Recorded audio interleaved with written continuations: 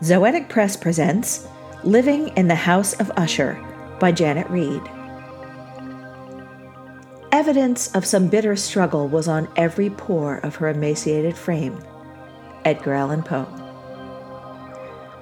I was Madeline in those lost years, unable to waken my better self.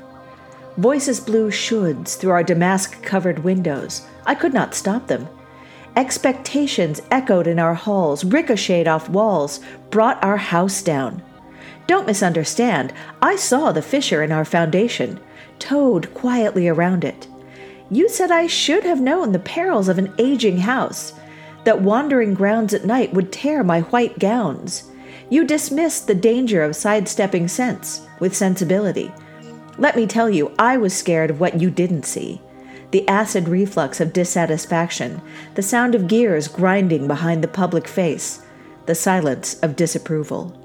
Misophonia and migraine sent me to bed, a pillow over my head. Usher's love of mother and the Scout creed, but mostly of himself, built bricks of resentment. Add mortar of alienation, you see how the tendrils of melancholy form the cement that immobilized me. The implosion of the house we built is the B-grade nightmare that prevents me still from wearing white. Sometimes, Usher is just the tale of a madman, but after the dream, I catch the rock-hard moonstone face of Madeline in my mirror and feel ice in my veins. This has been Living in the House of Usher by Janet Reed. Our music was Dreamland by Parvis Decree. Thank you for listening.